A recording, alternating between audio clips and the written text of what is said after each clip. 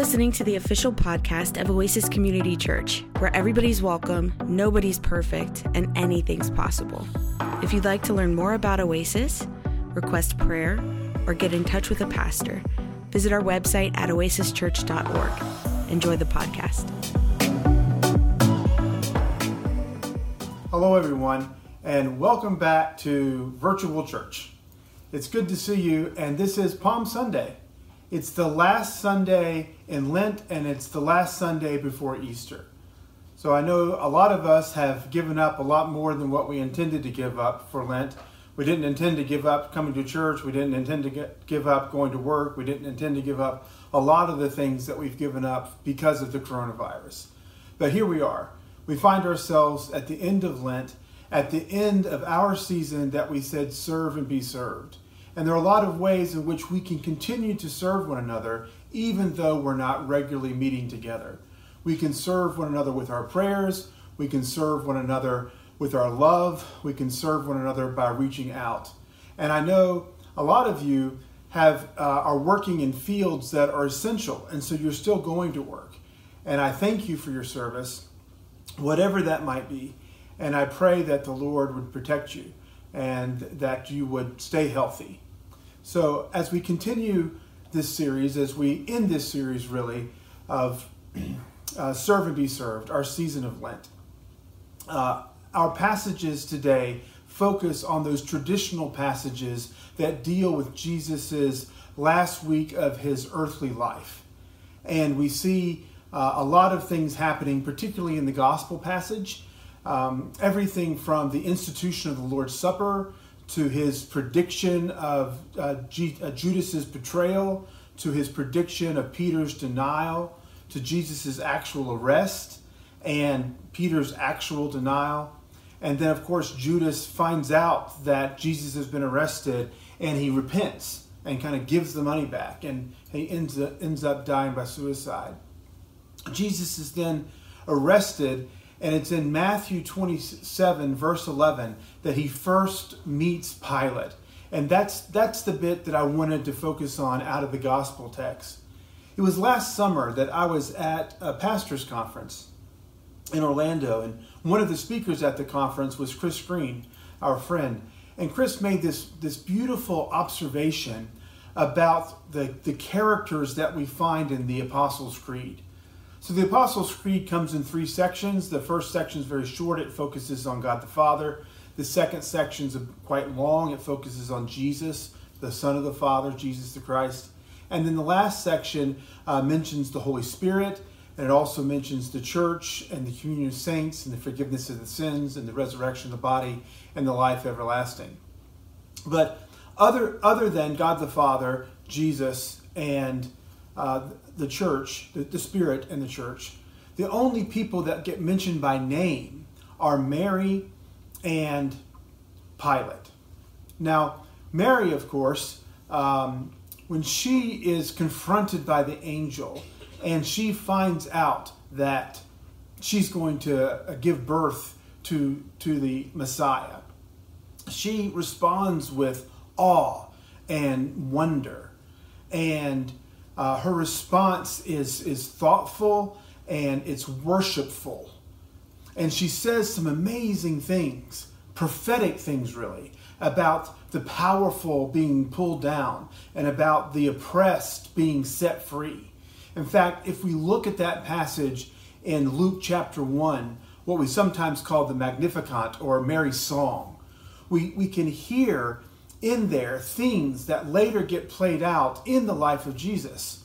We see that Jesus was really taught well by his mother, that what she says comes to pass in the life of Jesus, and his ministry kind of takes the shape of some of the things that she says.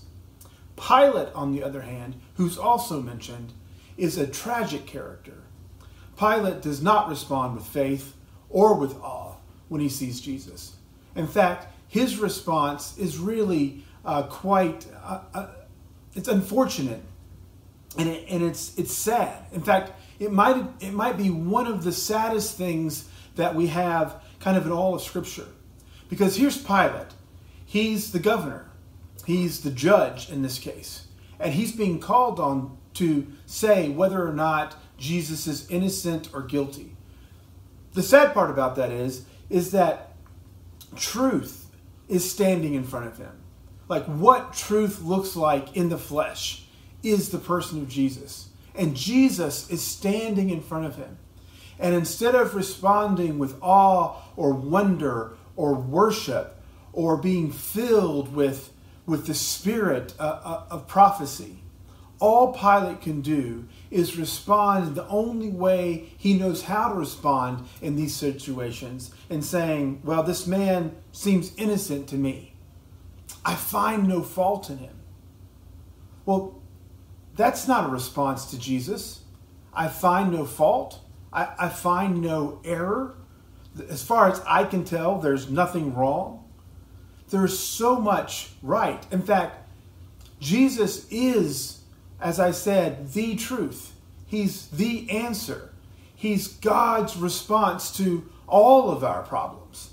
And we see this in the epistle passage for today, which is in Philippians chapter 2. Paul's writing to the church in Philippi, and he shares with them this beautiful poem. Some refer to it as a Christological hymn. Let's look at it. It's in Philippians chapter 2, and I'm reading verses 5 through 8. It says this, "Let the same mind be in you that was in Christ Jesus, who, though he was in the form of God, did not regard equality with God as something to be exploited, but emptied himself, taking the form of a slave, being born in human likeness, and being formed in human form, he humbled himself and became obedient to the point of death, even death on a cross." I'm going to read just a bit more. "Therefore God so highly exalted him and gave him the name that is above every name, so that at the name of Jesus every knee should bend in heaven and on earth and under the earth, and every tongue should confess that Jesus Christ is Lord, to the glory of God the Father." Now that's an appropriate response to standing in front of Jesus, to bend our knees and to confess with our mouths that Jesus Christ is Lord, to the glory of God the Father. This is the type of response that Mary gives, a type of response that we can give. And it's different, of course, it's completely different than the response that Pilate gave. Pilate's response, "I find no fault in him," is so woefully insufficient.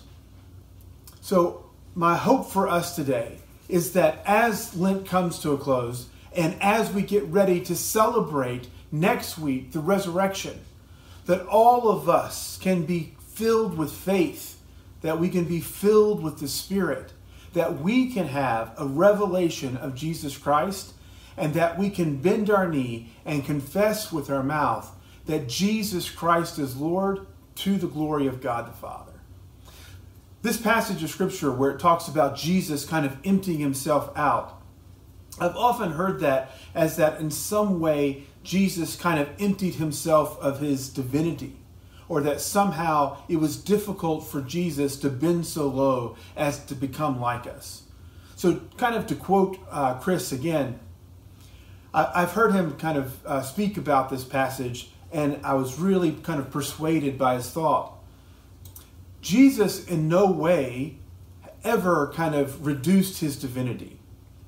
That what it means for the divine to be in the flesh is the person of Jesus. And so that Jesus is always fully divine. And we don't want to say kind of anything other than that. But we want to also say that Jesus was fully human. And that Jesus is what humanity is made for.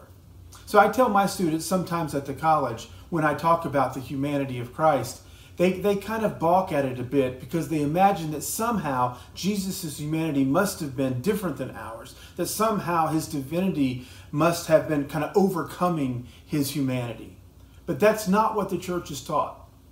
The church has taught that the two were one, and that there was no way in which his divinity was diminished, and there's no way in which his humanity was diminished. So we don't want to start with ourselves, imagining that we're the measurement of humanity and that somehow Jesus has to come down and be like us in order to be human. But rather, we want to receive the revelation of Jesus from the Scriptures and realize that Jesus is what humanity is intended to be. He is fully human. And it is through our salvation and our redemption and the transformation that takes place in us by the Spirit that we too kind of become the fullest version of our human selves. That's who God is. That's who we see in Jesus.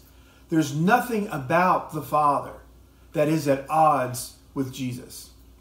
And there's nothing that is revealed in Jesus that is at odds with the Father.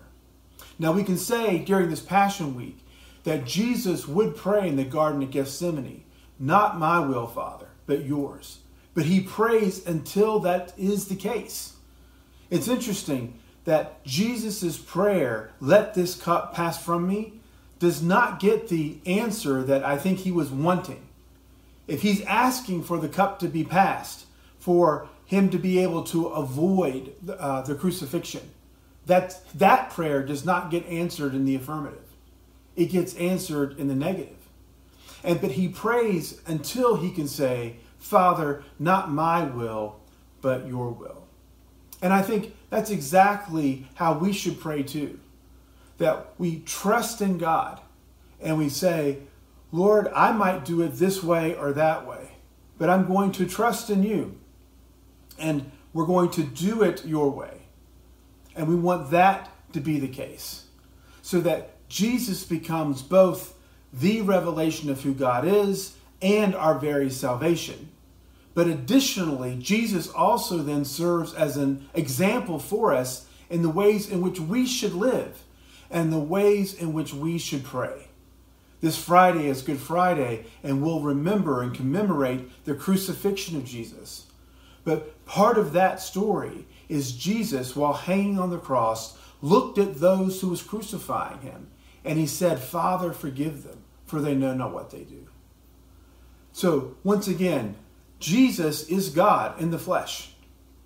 But Jesus also shows us how to be the fullest and truest humans that God has created us to be. And so I think his example then serves for us the way in which we should behave. So my hope is that we would be like Mary, that we would respond to the revelation of the coming of Christ with awe and with worship, and that we'd be filled with the spirit of prophecy that would speak out against injustice and speak up for those who are marginalized. In this time of the coronavirus, here's a way that we can care and show our compassion for those among us who are the most vulnerable.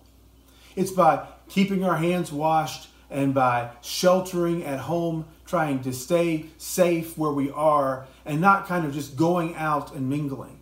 Not just because we are personally trying to stay healthy, but we're trying to get all of us past this crisis. That's an act of compassion. That's a way of us being the church. That's the way of us kind of following the model of Mary and not the model of Pilate. God helped Pilate, and God helped Judas, and God helped Peter, who denied that he knew. So there's a lot of responses in these stories that are, I guess, negative examples of what we don't want to do. Obviously, we don't want to portray Jesus, and we don't want to deny Jesus, and we don't want to reduce Jesus to just whether or not I believe it's right or wrong. We want to have faith. We want to profess that Jesus is Lord to the glory of God the Father. And that's what I hope that we can do. That's what I hope I can do. And it's my prayer for you as well. Let's pray. God in heaven, we are grateful for you. And we are grateful for your love for us. Lord, we reach out to you today. We celebrate the life of your Son and our Savior, Jesus Christ. And especially on this day, on Palm Sunday, we remember the passion, that he suffered. We remember his death on the cross. And Lord, we look forward to celebrating next week on Easter Sunday, the resurrection, the best news the world has ever heard. In Jesus' name we pray. Amen. God bless you. We hope you were blessed by today's podcast. If you liked what you heard and want to support us, you can do so by subscribing wherever you listen to your podcasts. You can leave us a review on iTunes, and if you want to contribute to Oasis financially, you can go to oasischurch.org. May the Lord bless you and keep you, and may God's face shine upon you and give you peace. Amen.